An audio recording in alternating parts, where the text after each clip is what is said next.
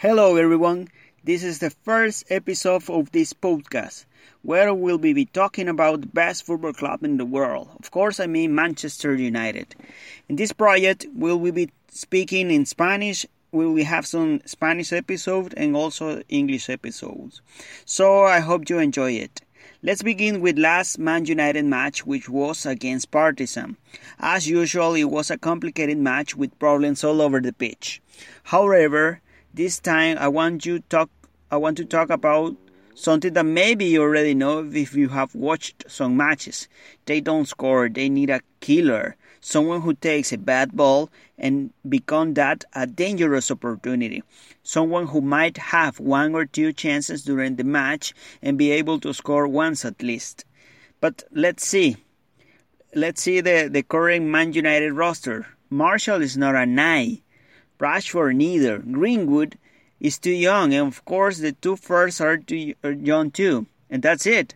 But who top 9 we want to go to Man United in the current situation where the team is not even in their first 10? Where it would be, where this season looks up very, very difficult for the team to get a Europa League spot. This current situation makes it very hard to overcome because, yes, the team is supposed to reborn, but in the meantime, they must have a decent performance. The last killer United had was Ibrahimovic. Yes, I did not count with Lukaku, who, by the way, is having a terrific performance with Inter in Italy. He scored many goals so far. Of course, comparing with what he did with United in the same amount of time. And well, Ibra did what he could. Nonetheless, there is someone in the horizon. The name of Mario Mandzukic has been linked with United last few days.